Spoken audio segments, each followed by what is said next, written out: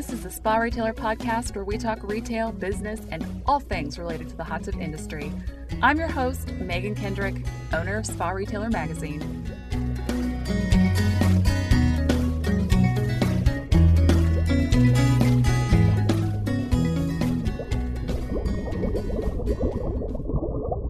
So on the podcast today, I have Andy Tournas, who I'm sure many of you know, if have not heard of. Andy's been in the hot tub industry for a long time. He founded ThermoSpas, right? You're the founder of ThermoSpas. Yes, also started the International Hot Tub Organization and now Hot Tub Products. So I know a little bit about your personal background and how you got into the hot tub industry. Well, at least your background. You started an alternative newspaper, but have you always been on the East Coast? You're in Connecticut, right? Yeah, I grew up in Connecticut. Basically, the business was in Connecticut, and all of my businesses have been here in Connecticut. Did you go to college in that area, or did you not go to school? What's your background there?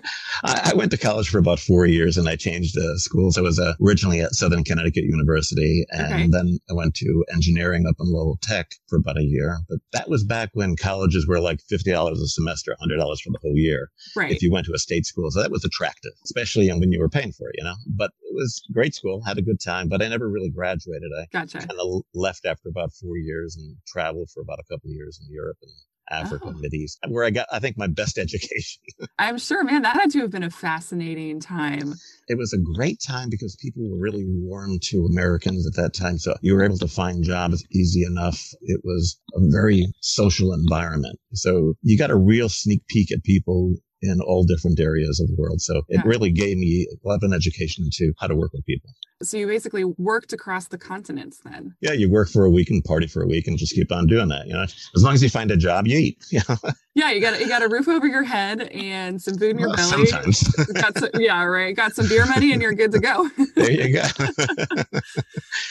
So how did you go from that to ending up in the hot tub industry? Well, it was a transition. I came back to the States and I realized that I needed to do something with my life. And that's when I got back into sales. I didn't get back into that. It was my first major entry into sales. When I found out that I had some form of ability in sales, I really wanted to get into the bigger scheme of it. And that's where advertising became really an attraction for me. So doing the advertising, and my forte was more writing and things of that nature and design. So I was able to at least make a living at it. Didn't know what I was doing that much. It was really kind of figured out as we went along. But I met a partner that I did advertising for, John Pinciaro. And him and I became good buddies. And I got tired of advertising. He got tired of retail. We decided to open a hot tub company. Why hot tubs? Hot tubs back in the early 80s there weren't really any competitors in the Northeast sector. It was all coming out of California or Florida.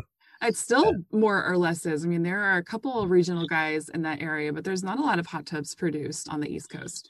California is home of the hot tub, and it's still where its mainstay is. I mean, there was a study that was done, I think it was in 92 or something like that. I forgot what year it was, but the NSPI did a study, and it was something like 60% of all hot tubs sold in the world were in one state. Wow. I'm sorry, 32%. 32% of all the hot tubs in the world were sold in one state, California. Wow. Yeah, interesting. I mean, they govern the sales. And when we opened up the opportunity here in the Northeast, we saw it as an opportunity. Was that the beginning of ThermoSpas then? That was the beginning of ThermoSpas.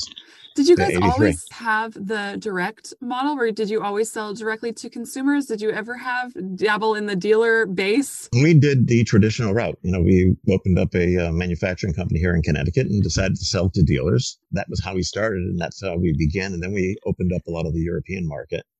But it wasn't an easy venue because a lot of people really just didn't understand the hot tub industry then. In 83, like you said, or at that time, it's still relatively new. And especially like you said, it was kind of a California thing. Maybe it hadn't quite made its way all the way to the East Coast yet.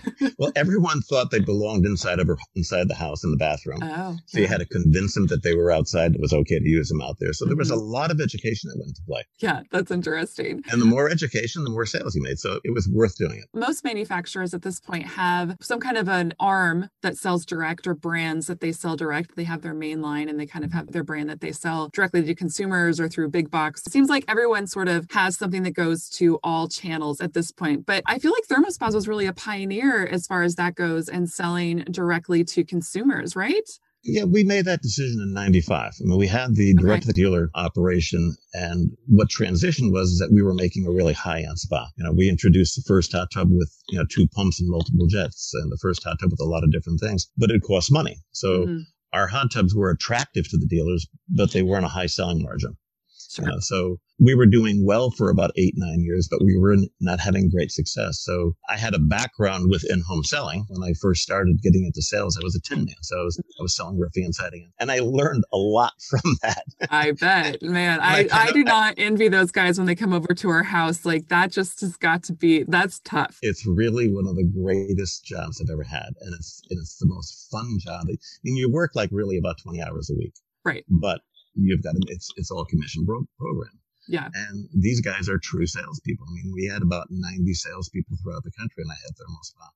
And they're the most fun guys you'd ever meet with because they're the true salespeople. You walk in that home, you got 2 or 3 hours. If you walk out, you made nothing. If you got the deal, you got rich. Right. So every day was a new game. I mean, that had to have made waves at the time, I imagine, when you went from, we're going to sell to dealers to, oh, no, we're going to sell directly to the consumers. I mean, there still is a lot of pushback in the industry saying that you can't sell hot tubs that way. And, you have to have a dealership and you got to have all of these things. But I mean, you guys, for a while there kind of proved them wrong, right? Well, there was a pushback when you do something new. And obviously the dealers that we had a lot of good dealers and a lot of them were my friends.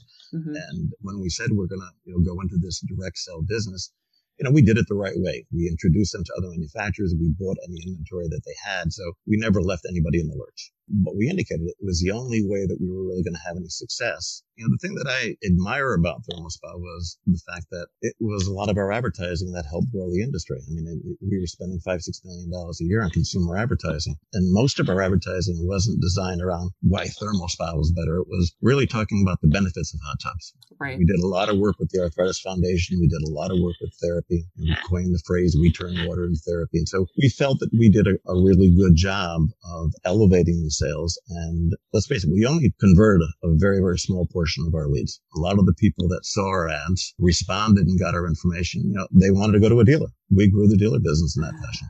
That's great for the hot tub industry, maybe not so great for ThermoSpas. Well, it was because you figure out what you need for a percentage and then you design your advertising and your sales and your price points to it. Sure. So it really was great for ThermoSpas because there was no question in regard to what your success was going to be each year. It was how much money you spent on advertising, how many leads you got in, and you knew in advance how well you're going to convert them. You kind of started in advertising, and I feel like that has continued throughout your entire career, which we'll get to with the company that you own now. But even that has a big marketing component that you've been working on. So it's kind of interesting that that's never quite left your blood. Do you want to sell some magazine ads, Andy? It sounds like you could maybe really. You could maybe do that for me. That'd be great.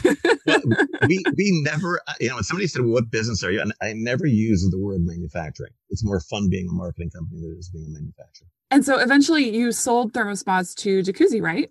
Mm-hmm. In 2012. What did you do in between ThermoSpa's time and the hot tub products time? Well, when I had ThermoSpas prior to, back in 2004, I started a company called Hot Tub Products. And we had a lot of great domain names and patented a lot of products. And the VacuSeal was one of them. Right. And we sold it to ThermoSpas. So there were some things that I was doing that was really more geared for my son's development into a new business. But when it came time to, the need to sell ThermoSpa because of all the damage that was done, we suffered a lot from the standpoint of having problems with the hot tubs. That led me to really hold on to the hot tub products and hold on to my patents. And that was a blessing. Since I've known you, I've always, until recently, always associated you with ThermoSpas and then with the IHTA. I don't think I had any idea that Hot Tub Products has been around for that long. Well, it really hasn't been around. It's been basically a quiet company. Right. Basically designed for engineering new products, patenting new products, bringing the Spa Ease chemical line. We're utilizing that to really go after the sales. ThermoSpas didn't garnish from the leads, not for hot tub sales, but for basically the aftermarket, the chemicals and stuff. Yeah. Before we talk too much more about hot tub products, though, I do want to talk to you about the International Hot Tub Association because you're really the person who got that going, and that is still a big player in the industry today, even though now it's under the PHTA umbrella.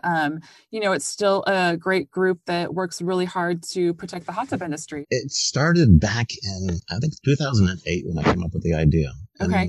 I had been working on a lot of the organizations. I had been on the Hot Tub Council for a number of years. Actually, Mike Dunn from Watkins got me to join the Hot Tub Council. We did a lot of great work there. Yeah. And then I was on the board of directors for the NSPI.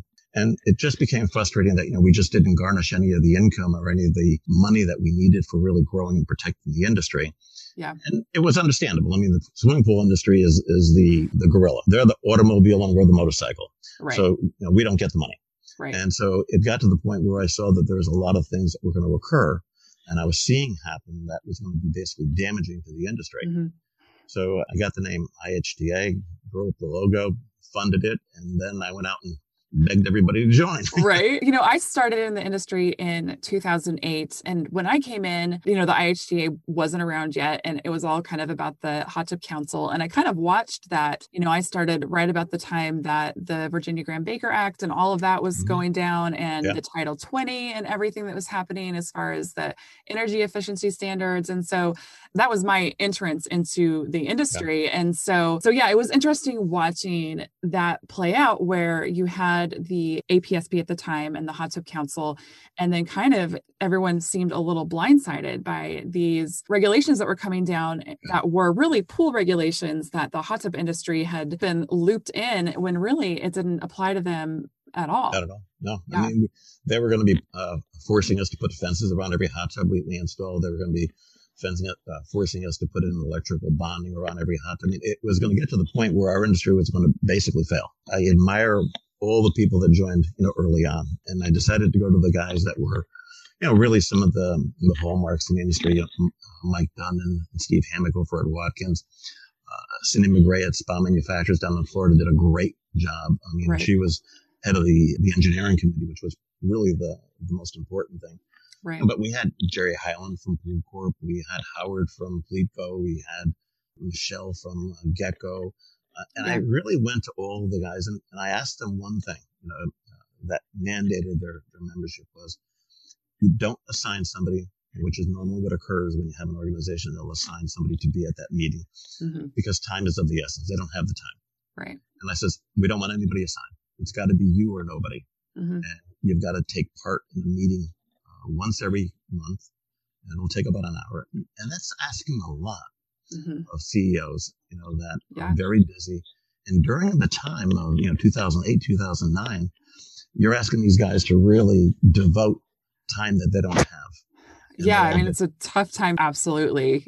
People talk about the heyday of the industry, and all I really have known until this point was the recession. They saw the need, and it was an important thing that we did it at an important time, and I give them a lot of credit. They're doing great things today. That organization still exists and is still doing great work. That engineering committee is incredibly active, and it's amazing. I mean, I think they told me the other day that they look over 1,000 different things a year and investigate them and make sure that, and this isn't obviously all federal legislation. This is this guy in Connecticut wants to tell me I have to put a fence around it. How do you stop that? I mean, we're getting down to the individual municipalities and helping retailers protect their income and protect their businesses. It was critically important to a lot of dealers that were going to be having some serious problems down in Dade County and Miami and a lot of other areas. They were going to be restricted in regard to what they could sell. And if it wasn't for that team, and when we first started it, we had a choice. And it was a big discussion.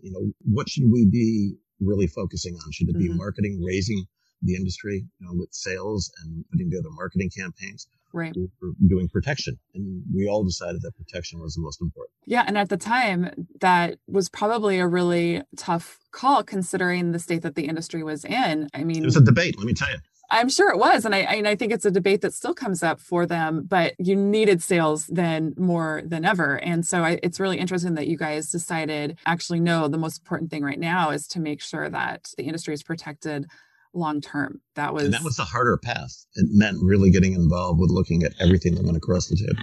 And there's a lot of crap that goes across the table. It is so much work. I am always continually impressed when I talk to folks at the IHTA about the work that goes on behind the scenes. I just feel like the rest of the industry has no idea, and the dealers have no idea, unless it's, something that you personally sent into them and said, help. People don't know the things that they have been saved from. I was talking to Mike Dunn recently, and he said, I think that the industry would be reduced by half if it wasn't for the IHTA and the things that they've prevented from happening. Yeah. I mean, there's a lot of critical things that the dealers never hear about, which they should. And if you remember, when I was working with David, we focused in with SpaRetailer was our magazine for the IHTA. And hey, you guys did a great job. Still are. Still are. Yeah, no, it was important. It's been a great relationship, and we've always appreciated the support that we get from IHTA members, and hopefully vice versa, trying to kind of spread the word and say, hey, retailers and hey, industry, you should know what these guys are doing for you. And, maybe you should contribute and help out too.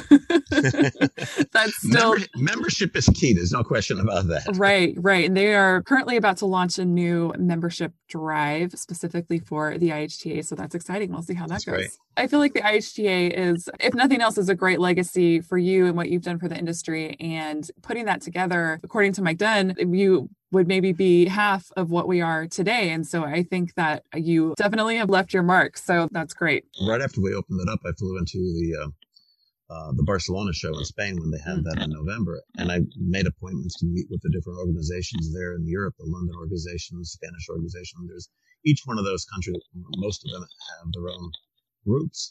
Yeah. And they were very excited about what we were doing and wanted to be a part of, because they saw that, we need to lead in that regard. Right. Because what they do also affects us a great deal as well. Yeah. And I think the IHGA has partnerships with a bunch of the international organizations, with BISTA.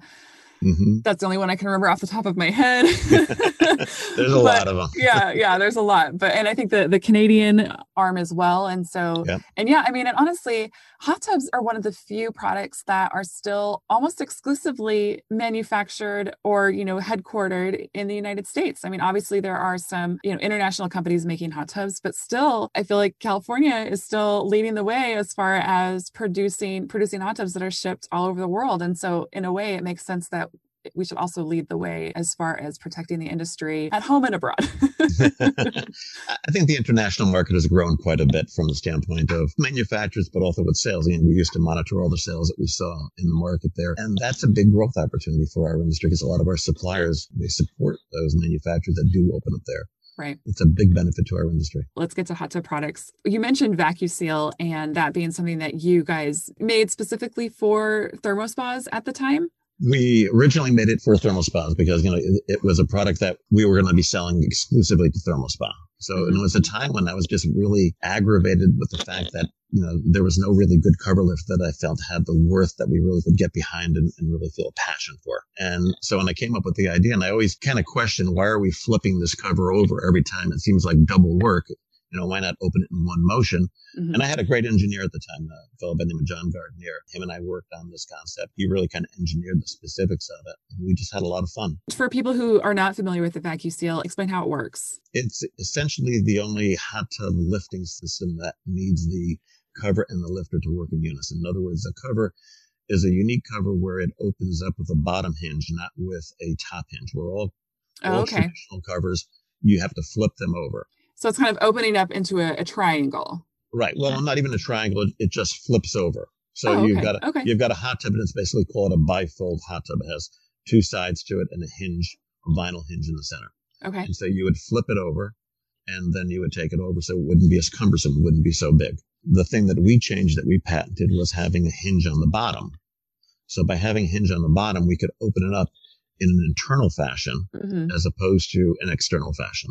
Okay. So by having it open up internally with a bottom hinge created a lot of benefits. One benefit was that you didn't need two motions to open up the hot tub, made it a lot easier to cover, a lot easier. But also the reason for the name VacuSeal, it gave us the opportunity to eliminate any heat loss. So by having the hinge on the bottom, we were able to seal it with the cover lifter giving a little bit of pressure on the cover so that no air would be lost, so you'd be saving energy dollars. And then we could turn it into a canopy. So one thing led into the other and it just became a fun project. As I talk to people in the industry, we talk about the hot tub cover a lot, and I've talked to you about the hot tub cover a lot. And it seems to be a quote unquote problem that people are, it just seems like whoever comes up with the best solution for the hot tub cover as far as efficiency, as far as getting it on and off, is going to win, because it's the one thing that if you have owned a hot tub in the past, it's one of your biggest pain points. Other than maybe maintaining the water, it's the cover, and you don't, getting it on and off is cumbersome. It needs to be replaced, fairly often. It's not the most attractive thing. And so it's not a lot. I mean, there has been, I feel like in recent years, we have definitely seen some innovations that are really exciting, but it's pretty much the same that it's been since the 80s, the 70s, since the hot tub was first made. If you were to ask most of the consumers, and we've done a lot of surveys in regard to hot tub owners, what is the one thing that you dislike about your hot tub? And removing and replacing the cover. Demographic profile is not 19 and 20-year-olds. Yeah. It's, people who are getting into their 50s, 60s, and 70s. Mm-hmm. And you're amazed how many people say, I flip the cover over and just sit in half the hot tub. And it's like a sin. Somebody buys this beautiful hot tub and they only get to use half of it. Or the person says, I can't get the cover up until my husband gets home or my wife gets home. I need two people to handle this. Mm-hmm. So we hear so many negativity, and the hot tub covers get waterlogged, so they become even more detrimental from a usage standpoint. Yeah. And all that does is create a negative response, and our business is built on how people perceive the product they have to their friends and their neighbors. Mm-hmm. And if they speak negatively because of the cover, it doesn't help us generate more sales. Right now, obviously, hot tub sales are through the roof. Manufacturers are behind. Hot tubs are sold out through 2021. I mean, it's crazy. And we've never seen anything like this in the history of hot tubs. And it seems like now more than ever, we have a great opportunity to continue and make that experience amazing so that we get even more consumers based off of that. Or, all of these people who are waiting for their hot tubs for months and months could have a negative experience, and we actually see a dip because they don't enjoy it as much as they could have. And it just seems like now is the time where dealers and manufacturers have a chance to sell these products that really help enhance the overall user experience of the hot tub and take away as many of those pain points as they can. And hopefully that boosts the industry into the next boom of sales once we kind of see this, whatever we want to call this, influx start to go back to, quote unquote, normal. It's really in the hands of the dealers, how the dealers treat this relationship with their new buying public. We've introduced a lot of young people to hot tubs with a demographic that we never had before. Yeah. We're seeing much more 30-year-olds buy hot tubs. We're seeing much more people with kids buy hot tubs. We did a lot of demographic studies. If they had kids, they were buying an above ground pool.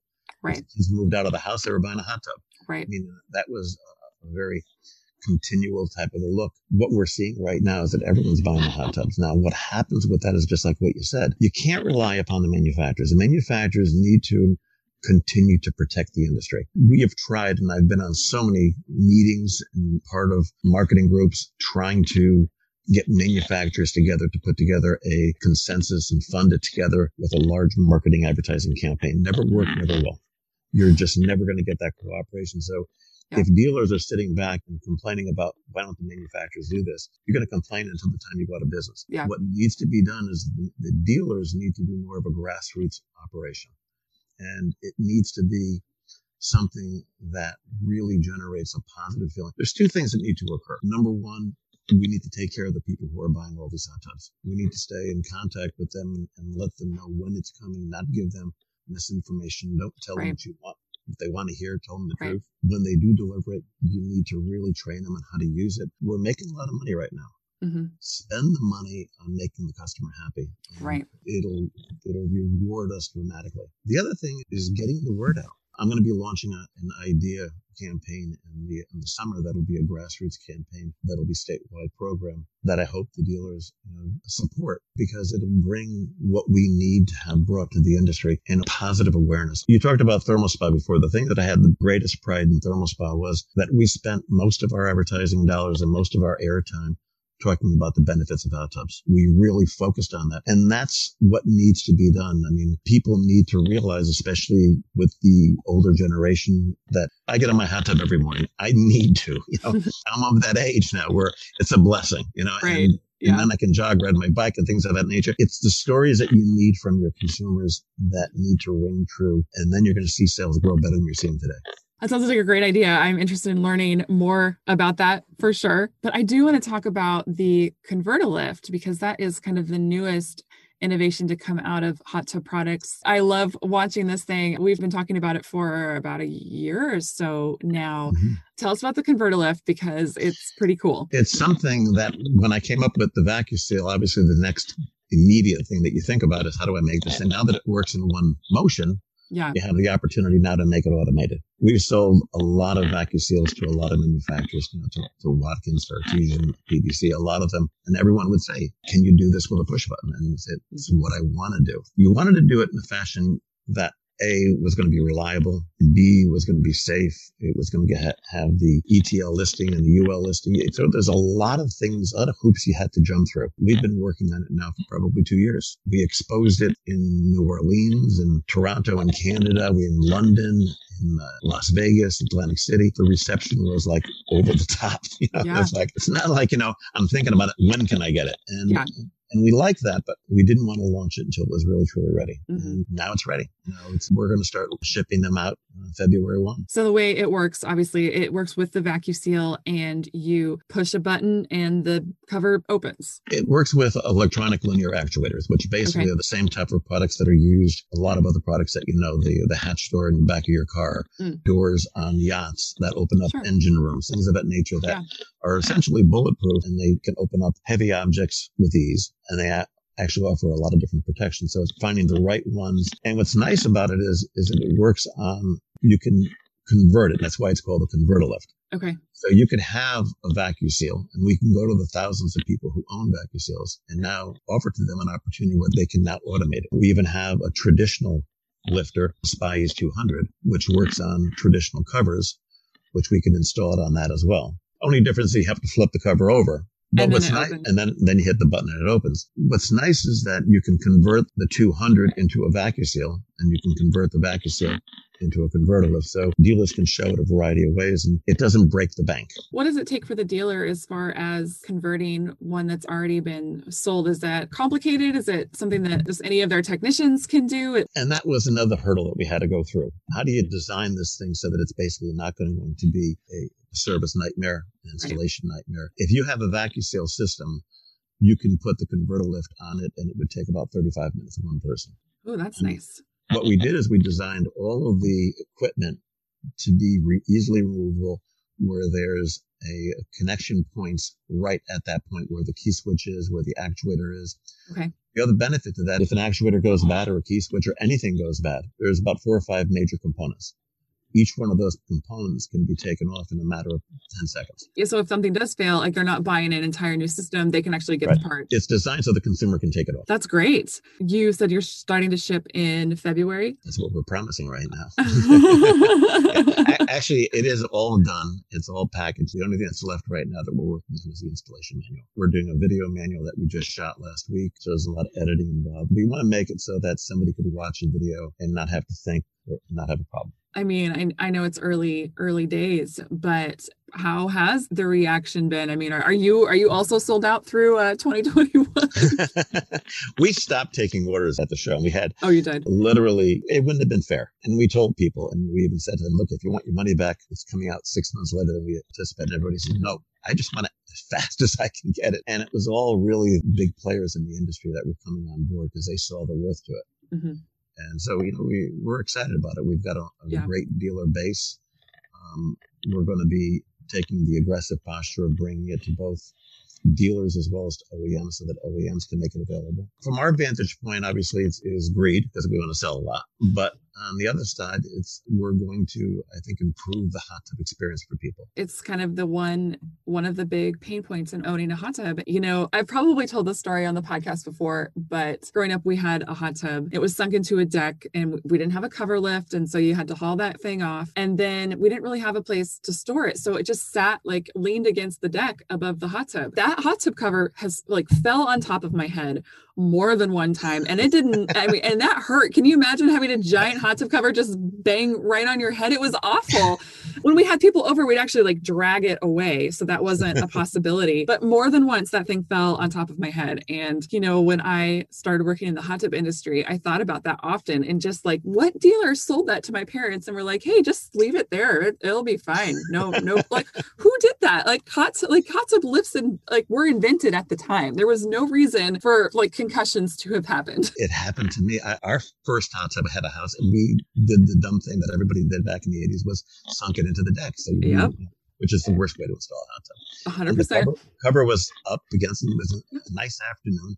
Here I am sitting in the hot tub drinking a glass of scotch that I shouldn't have been drinking. And my wife and kids come walking back with their groceries, but they went to the store. And I had just literally 10 seconds before they came, I swear to God, the hot tub cover came down from the wind, hit me on the head, literally knocked me out. I'm grappling at the deck trying to get out. Kids are thinking that I'm fooling around because I kid around a lot. Yeah. And my wife is saying, "We just stop it. We got to get." Well, then, you're trying not to drown in your hot tub because the cover knocked you out. That's insane. That is insane. Every hot tub should come with a proper lifter, and there's a lot of good lifters out there. Yes, we didn't need the converter lift to solve that particular problem, but it certainly would have. You should see the people that we've installed, because we've got it out in the field quite a bit here in Connecticut. Sure. We wanted to test the hell out of it. And so we call the people, how do you like it? It's snowing outside. It's freezing outside. Is it working? Yeah. And they laugh. They go, this is insane. I sit in the house. I just hit the button. By the time I walk to the hot tub, I'm in it. I get out, I turn the key, and I close it. And that's so nice. This is incredible. Oh, that's so nice. Because that's the other thing, as I grew up in North Dakota. And so, having a hot tub. North Dakota. Wow. And yeah, I know. And so, we would use the hot tub mostly in the winter. And so, sure. But it was a multi-step process because it was freezing, obviously, sometimes well below freezing. And so you would run out there and get the hot tub open. Then you'd go back inside and warm up. And then you'd go back out there and then you'd be in the hot tub as long as you could. But the heat loss was extreme. And so you only had so much time to be in the hot tub. And then it was, a race to get it closed up and back inside before you were freezing cold again. And it was, it's a job. Yeah. Yes, that sounds actually relaxing. Whereas I feel like our hot tub was maybe not as relaxing as it could have been. Now we're having a lot of fun with the consumers, and all of them are saying, "Look, if you need any testimonials, just give me a call. You want to come over? Relax, we got it covered."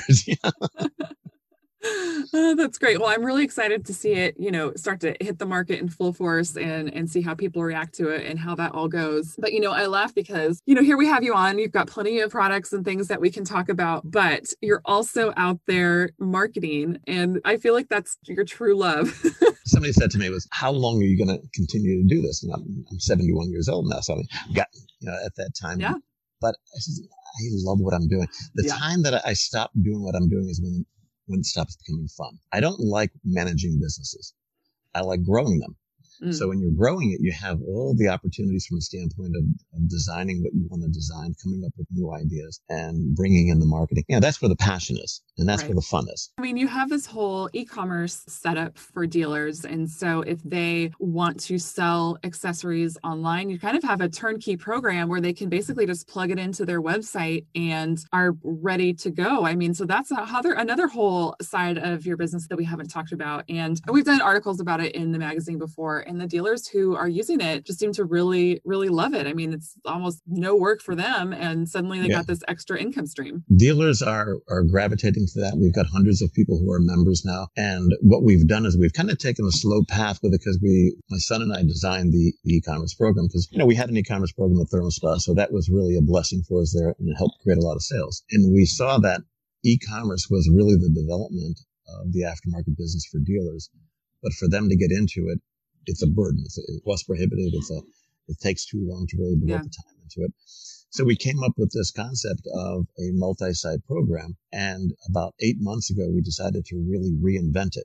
And when you see the new site, we're really excited about it. That's actually going to be launching in end of February, early March. Oh, that's exciting. We're taking it to the place where dealers now have a much more interactive role in it. They can pull up their own reporting, but it's also a lot cooler. It's really a very sweet design, really very consumer attractive. I'm The curious, original one was very basic. did you have a lot of people reaching out to you about that once COVID hit? Because, we found that the dealers who had no e-commerce or few capabilities as far as communicating with their customers from their website at the time were really scrambling when they had to close, because how are they going to, make any money if they couldn't have their doors open and they didn't have any way for people to buy or look at their products online? We had a lot of dealers sign up during this whole COVID period, no question about it. But even more importantly, we had a lot of dealers that were already signed up, but weren't taking an aggressive posture on marketing.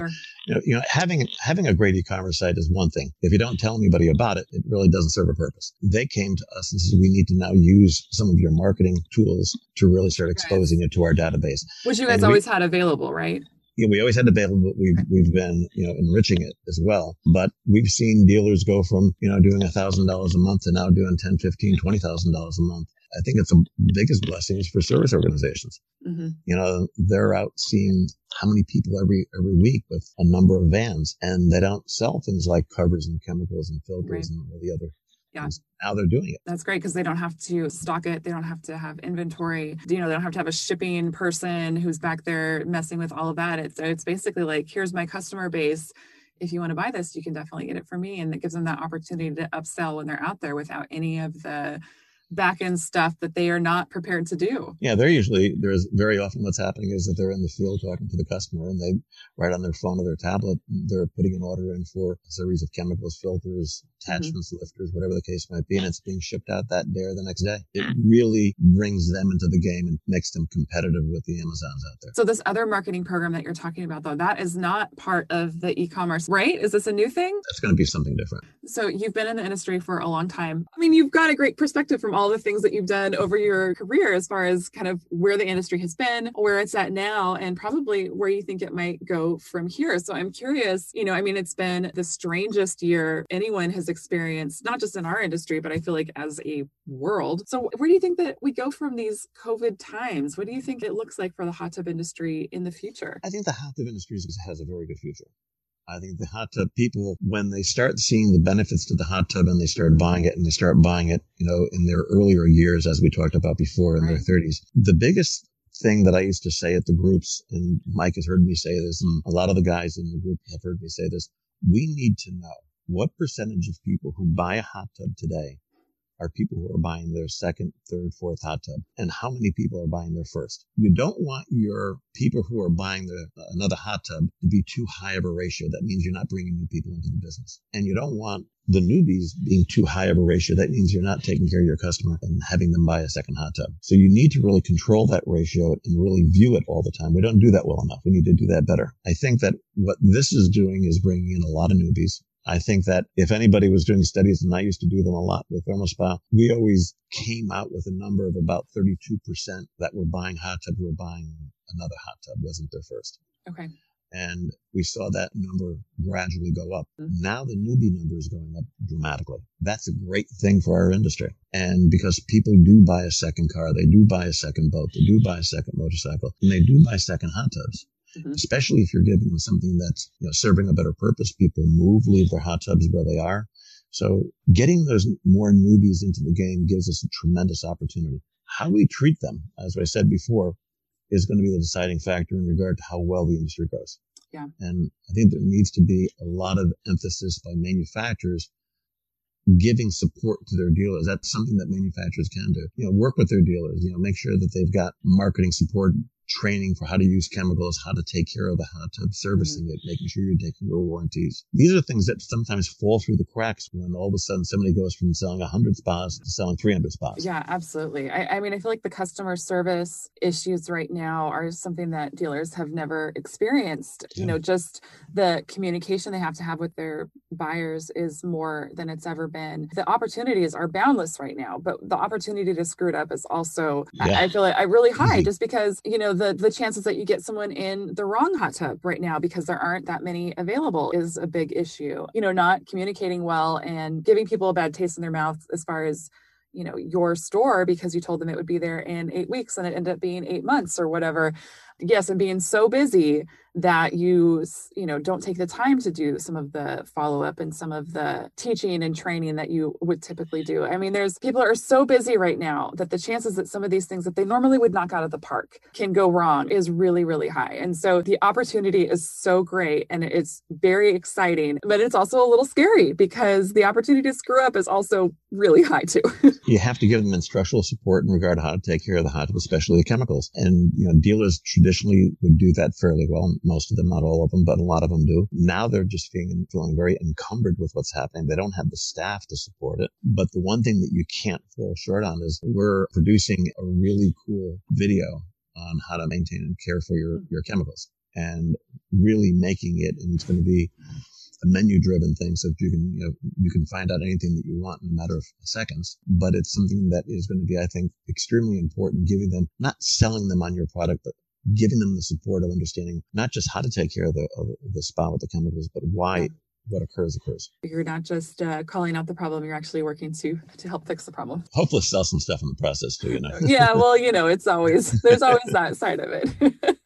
If there wasn't, it wouldn't be such an incentive to do it. You know, That's right. So are you prepared to answer the SpaRetailer 5? We ask all of our guests the same 5 questions to end our interviews. I didn't read that part, but you can go right ahead. Perfect. That's even better. What was your first spa sale? First product you sold, your first order, you know, the customer, what you sold them. What do you remember about your first hot tub industry sale? My first hot tub industry sale was a very strange one, and you may even know the name. We had just finished opening up the plant in Connecticut for manufacturing hot tubs. Okay. And we hadn't sold one yet, and my job was to go out there and open up the dealers. And obviously, I'm going to go to the Connecticut dealers first, and I went into a company called Galvin Pools. And you might know the name Galvin. That Roger Galvin had become the president of NSPI. And he had become a friend of mine later on. But I walked in his door and he had like 6 spas on the floor. I walked up to him and I said, look, I got great news for you. All the spas he was buying were from California. Sure. If you don't remember because you were way too young. But there was a spa called Mr. Spa, which is really kind of a low-end spa. It worked, but it had its issues. So he had these 6 spas on the floor. And I said, we just opened up a plant for manufacturing hot tubs right here in Connecticut. He looks at me and he goes, get the out of here. And I went, what? I go, look, I've been thrown out of a lot of places, but I just got to know. He goes, Andy, seem like a nice guy, just get out of here. I don't want to talk to you. So I said, look, I just need to know, what is the problem? You got 6 spas on the floor. Are they that great that you don't want to talk? No, I hate them. And I said, what do you mean you hate them? He says, I just hate them. I said, well, you can't sell them? He goes, no, I can sell them and make good money. You can sell them, you can make good money, but you hate them. Come on, help me out. I just started this industry. He goes, I hate them because we don't deliver hot tubs. I'm a pool guy. Yeah. We don't know anything about delivering and installing. Service is blind. My guys don't know how to service it. This is like, 1983, 82, whatever it was. And I said, well, thanks a lot, Roger. I just spent a lot of money opening up this plant. So I went back and I said to my partner, we got a problem. Thought about it. And then I came up with an idea and I walked back and Roger remembers this. Walked back from the store and I said to him, look, you remember me? He goes, yeah, the last I threw you out last time you were here. I mean, that's 3-4 weeks ago. I want you to buy 6 hot tubs from me. He goes, Andy, I'm not buying 6 hot tubs from you. I said, well, you're going to at least buy 3. I guarantee you that. He goes, just please leave. I really don't have the time. So I took $20 out and I put $20 on the table. I go, give me 3 minutes. And if I don't, no, give me 2. No, give me 1 minute. And if you don't buy 3 hot tubs at least from me, and after 1 minute, then you keep the 20 and never see me again. Quickest 20 yellow Mick. Goes, all right, I'm watching. Pulls out his watch. He goes, all right, go. I go, look, you hate delivery. You're never going to deliver again. You're going to take my hot tubs, you're going to nail them to the floor. Every hot tub we will deliver for you. Here's what we're going to charge. So we're going to handle all your delivery. Here's an 800 number. Back then, emails didn't exist. Right. Sounds strange to you. here's an 800 number. We're going to be the service. I'm going to charge you $95 and we're going to service your hot tub for the first year, cover all the warranty, and then we'll make money on it. So you never have to service again. You never have to deliver again. And I'm going to give you the hot tub that you want with the colors that you want where you want them. And he looked at me and said, you son of a bitch, take the $20. You weren't just selling hot tubs at that point. You were selling like a whole delivery and service program. Oh, man. And we did that, and that's how we grew ThermoSpas. Yeah. In the first 5 years. Oh, we went everywhere through all of New England, New York, New Jersey, Pennsylvania, and we had delivery and service people, and that's basically what we were doing, was doing their delivery and service. So what was your first real job? I worked just about everything and anything. I mean, my first real job was probably a paper route, and I had a really good side.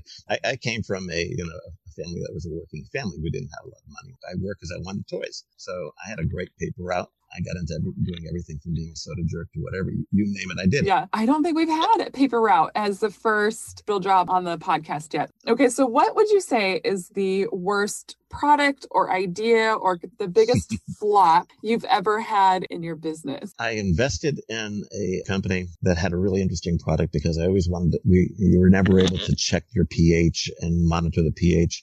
Everything was with test strips and whatnot. Sure. And the company came out with this unique system. It was called BioQuest, and they had it out there, but it needed some polishing. And they asked me to join, and I invested quite a bit of money on it. And we came out with this product, and it worked. It was great. And it failed like you wouldn't believe. And really? The reason why it failed was it wasn't consumer friendly.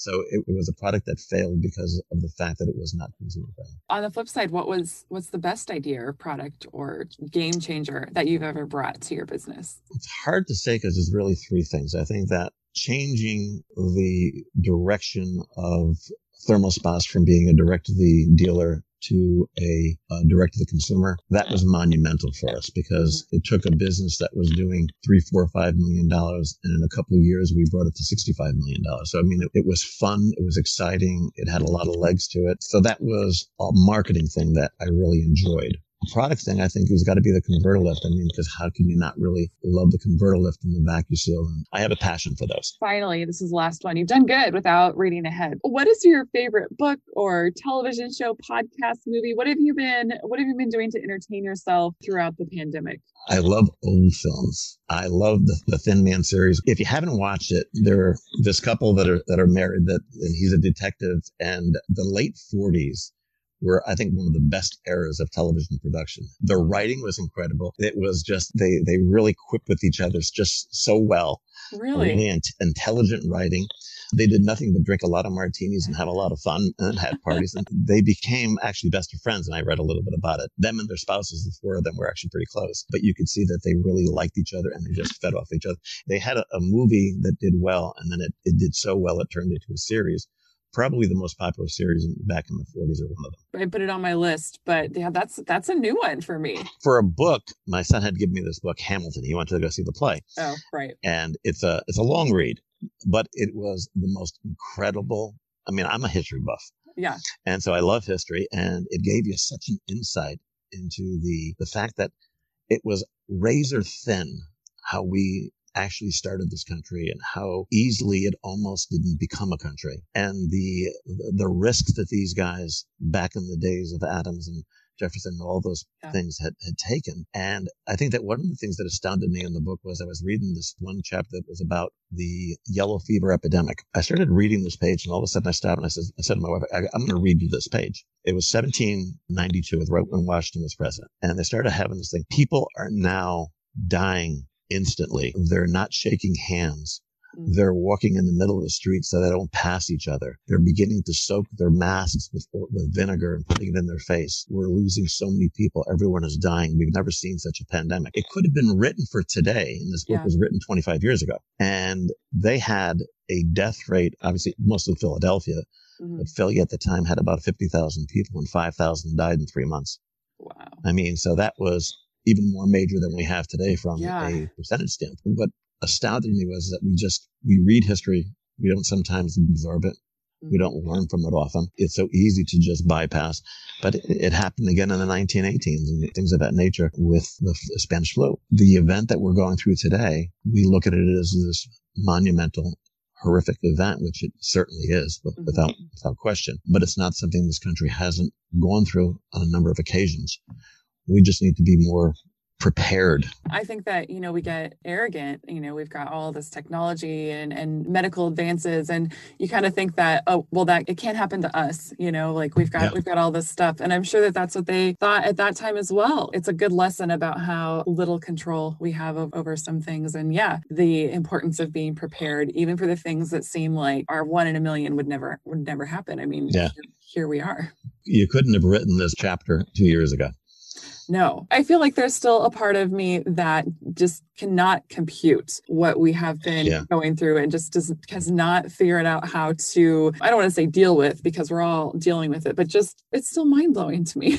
I feel the worst for the kids. The kids are they're losing the teachers are doing a fabulous job. But how can you really teach at the same level as if you had them in a proper environment? They're losing education. And even, my little 1-year-old, I took her to her appointment the other day to get her shots, and just talking to the doctor about socialization. I mean, this is a baby that has not been around people. Like, she goes to our house, she goes to her grandparents' house, she sees her babysitter, and that's it. I take her out on the rare occasions, to the doctor's office or to a friend's house, and she's completely overwhelmed. It's crazy. If it had been normal, she would be going to restaurants and going to being in church and nursery, or, going to friends' houses, and she's had none of that. And her only interaction with people outside of us are people with masks on. When we get to the point where I can't actually take her and leave her places, it's going to be pretty traumatic for everybody. I think people don't recognize the importance of kids need kids. They need interaction. They need socialization. I mean, those are the things that are paramount to actually bringing somebody up in an environment that they're going to feel comfortable and not,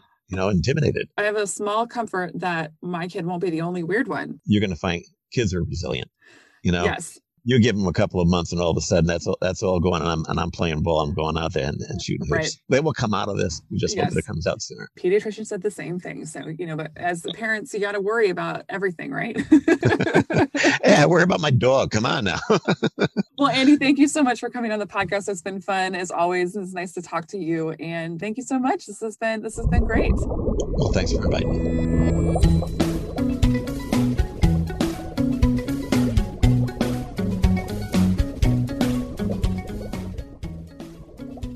The SpaRetailer podcast is a production of SpaRetailer magazine.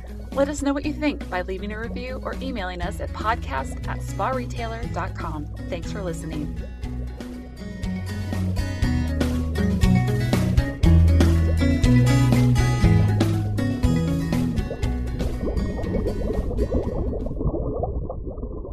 Hi, my name is Abby. Everyone should have a hot tub and, a pool. They're so fun. I'm the new worker in the hot tub industry, so don't get a little caught up that I'm only a 5-year-old. You could probably sell a lot of hot tubs. What do you think? Yeah, I could. What would you tell people about hot tubs when they came in to want to buy one? I would tell them that they're super relaxing. That's a good thing to tell them. What else do you think a hot tub would do? Hot tub actually give you more heat. More heat? Yes. Yeah. I just love that hot tub heat, everyone. Bye.